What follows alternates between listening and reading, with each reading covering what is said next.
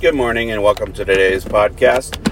I'm Clint and I'm an administrator in the Pacific Northwest, and today I'm doing a follow-up from yesterday's podcast, which was about what's it called? It was about my words are escaping me right now. Not motivation, but priorities and things like that. Happiness, and not priorities, but the things.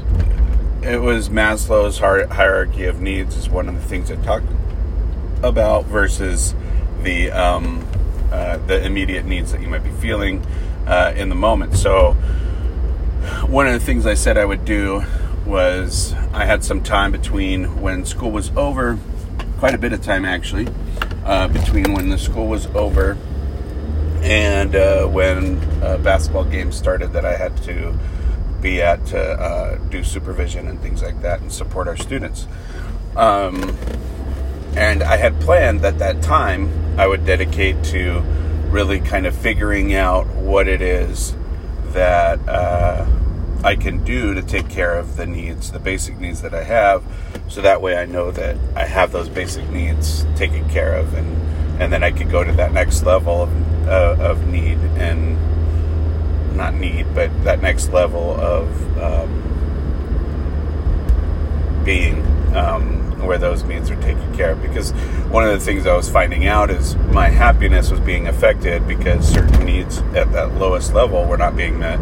I wasn't taking care of myself. I wasn't, and I did it again today. I'll explain why in a moment. I didn't grab any breakfast, and I don't have a lunch made.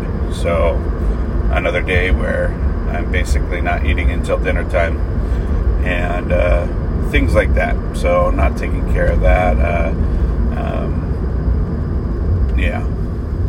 So, and also when I do eat, not eating very well, and it's having a huge effect on me. Another one of the needs, I did at least research the needs, is sleep. I haven't been doing well, especially not last night. Last night was really rough. I could not fall asleep, and I kept waking up when I did.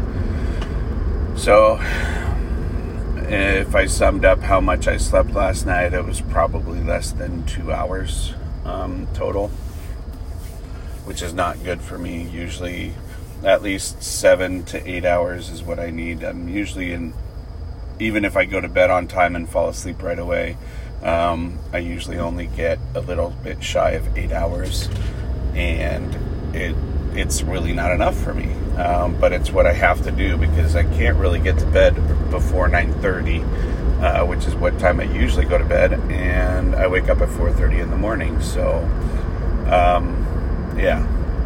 Anyways, so back to what I originally intended to do this work, try to figure out some routines. That way I know that I'm taking care of those basic needs, and I can do better in a number of other areas. And I was so frustrated, so very frustrated.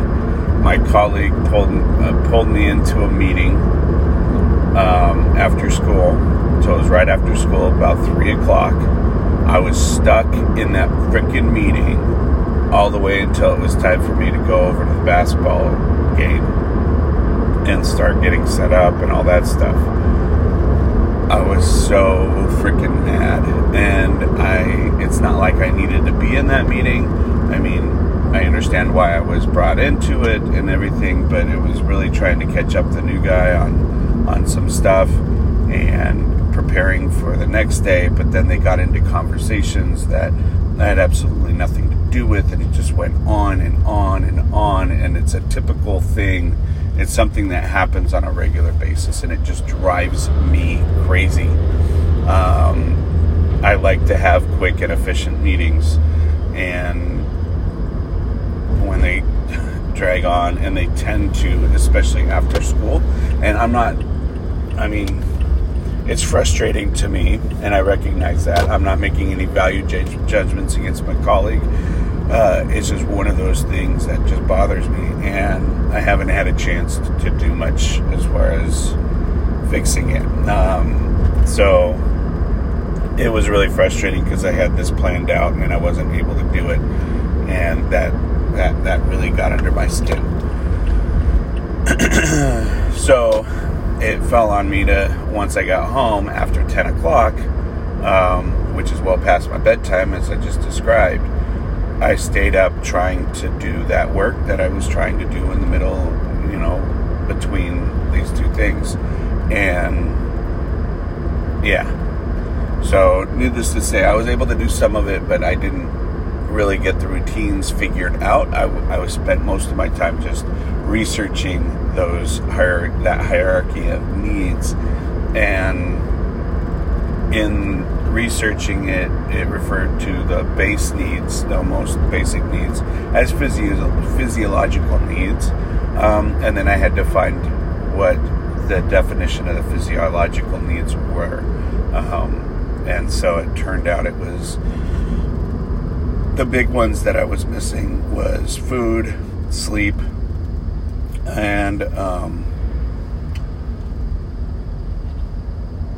I won't say love, because I know that I'm loved. I think the main two ones that I found that I wasn't taking care of were food and sleep.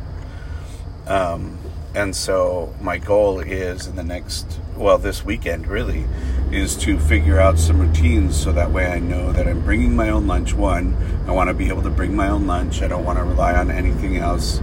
I wish I could guarantee that I would have a few minutes to be able to cook.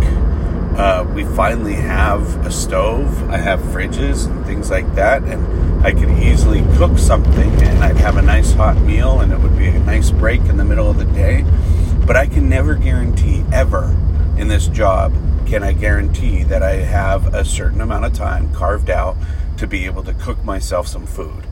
I can barely even be able to make sure I can microwave it. That's how ridiculous things are. And it's really quite frustrating. So it's the nature of the job, unfortunately, right now, at least where I'm at, and I haven't figured out a way to be able to make it different. But basically, majority of my teachers, if they see me, they're going to try to talk to me about something. No matter how important it is, whether it's important or not, doesn't matter. They see me and they think they have to talk to me about something. And what's frustrating about that is, being the ADD person that I am, when I get skipped off of something that I'm in the middle of trying to do, it really flusters and causes some issues.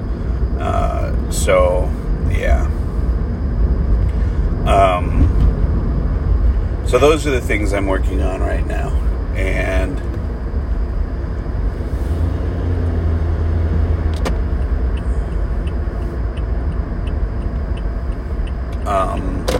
I think that I might be able to really get some headway in terms of feeling happier about my job as I get those routines down and I can get into that kind of a space. I know I'm looking for a new job. That, of course, scares the crap out of me because, the fear of the unknown is always real. And I'm sure that wherever I go, I can make it into a great opportunity and a great place. It's just,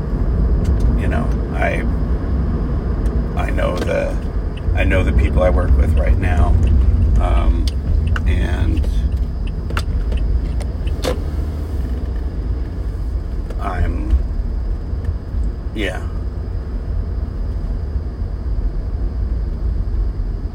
sorry for the dead silence. Just going through a lot of different things in my mind. So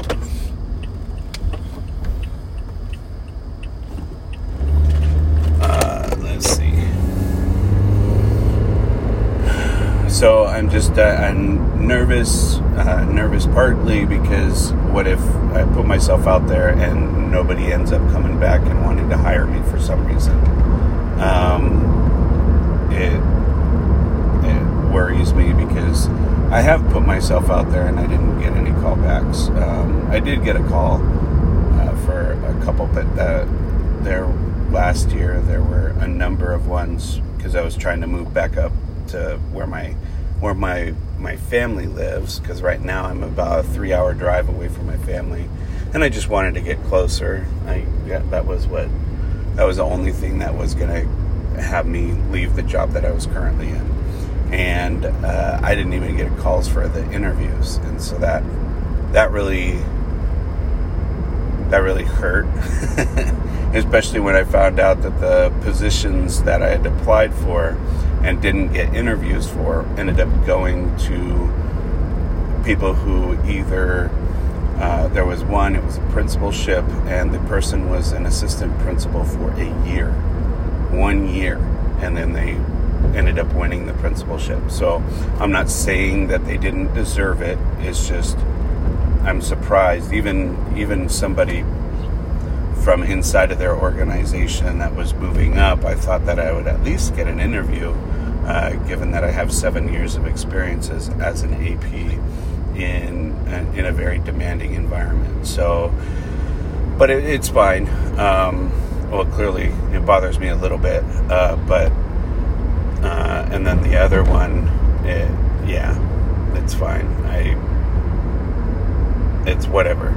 I need to stop saying it's fine, but it doesn't matter anymore because that happened. But the number of places that I have to be applying to and the amount of time that it's taking to apply to all these places is really, I don't want it to affect my current position, because my school, my kids deserve more than that, and I don't want my search for something else to impede or keep them from having the experience that they deserve. So anyways, that took an interesting little arc, but back to the needs. I do have that need to everybody has that need of belonging, and I think focusing on that need of belonging and figuring out, well, what kinds of things do we need to have in place where that needs taken care of. But one of the things that I definitely would be wanting to look at as far as my teaching population is, I have a feeling that many of them are experiencing the same thing I am, which is they're not taking care of their base needs. And on top of that, they're constantly faced with data that they're not succeeding to the level that they feel like the kids deserve.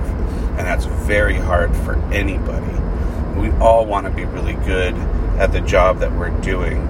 And what's really frustrating about this is you could sit there and expend all your effort and almost to the point of feeling like you're about to break, and it's still not being enough. That is so defeating.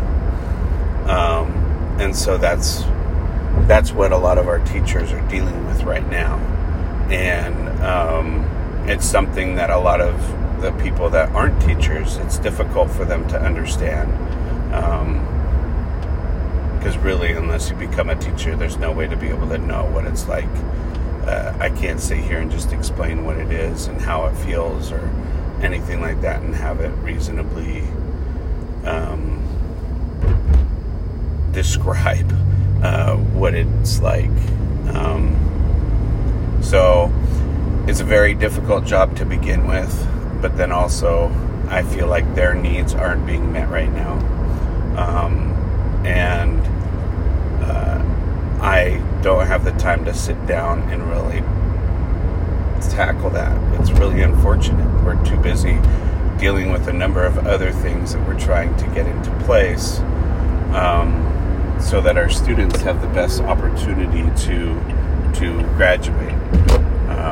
Every time we try to get things into a situation where we have it figured out and we have ways to be able to make sure our kids are succeeding, our state goes and changes the target, and how you could reach it. So most recently they did a decision where we had a collection of evidence process, which is, imagine instead of having a test that you take a couple of hours to take, you end up with a class and the kid submits a portfolio of the problems they're supposed to do in math, for example, or for writing, and they submit it to the state. It gets graded, and if they meet the standard, then that qualifies them. And it was very useful, especially for a lot of our students, like our ELL students, that struggle with reading things, and the state took it away. It's no longer an option. They replaced it with something else. It involves our CTE, which stands for Career Technical Education Pathways, and but everything else boils down to a test, and so that's really frustrating and difficult, because we have kids that come to our country that have never been in our education system, one, and two, they have to pass that test after being in the country for a year. And if you know anything about language acquisition, even though after a year, usually they're a bit better about communicating verbally, and that's assuming that they don't have any learning disabilities on top of it. But they can do fine with conversation. But when it comes to reading and the level of reading that you have to be able to do for these exams is quite high. So it really stacks a lot of the stuff up against them. Even if they've learned the math, they've learned the science and other things,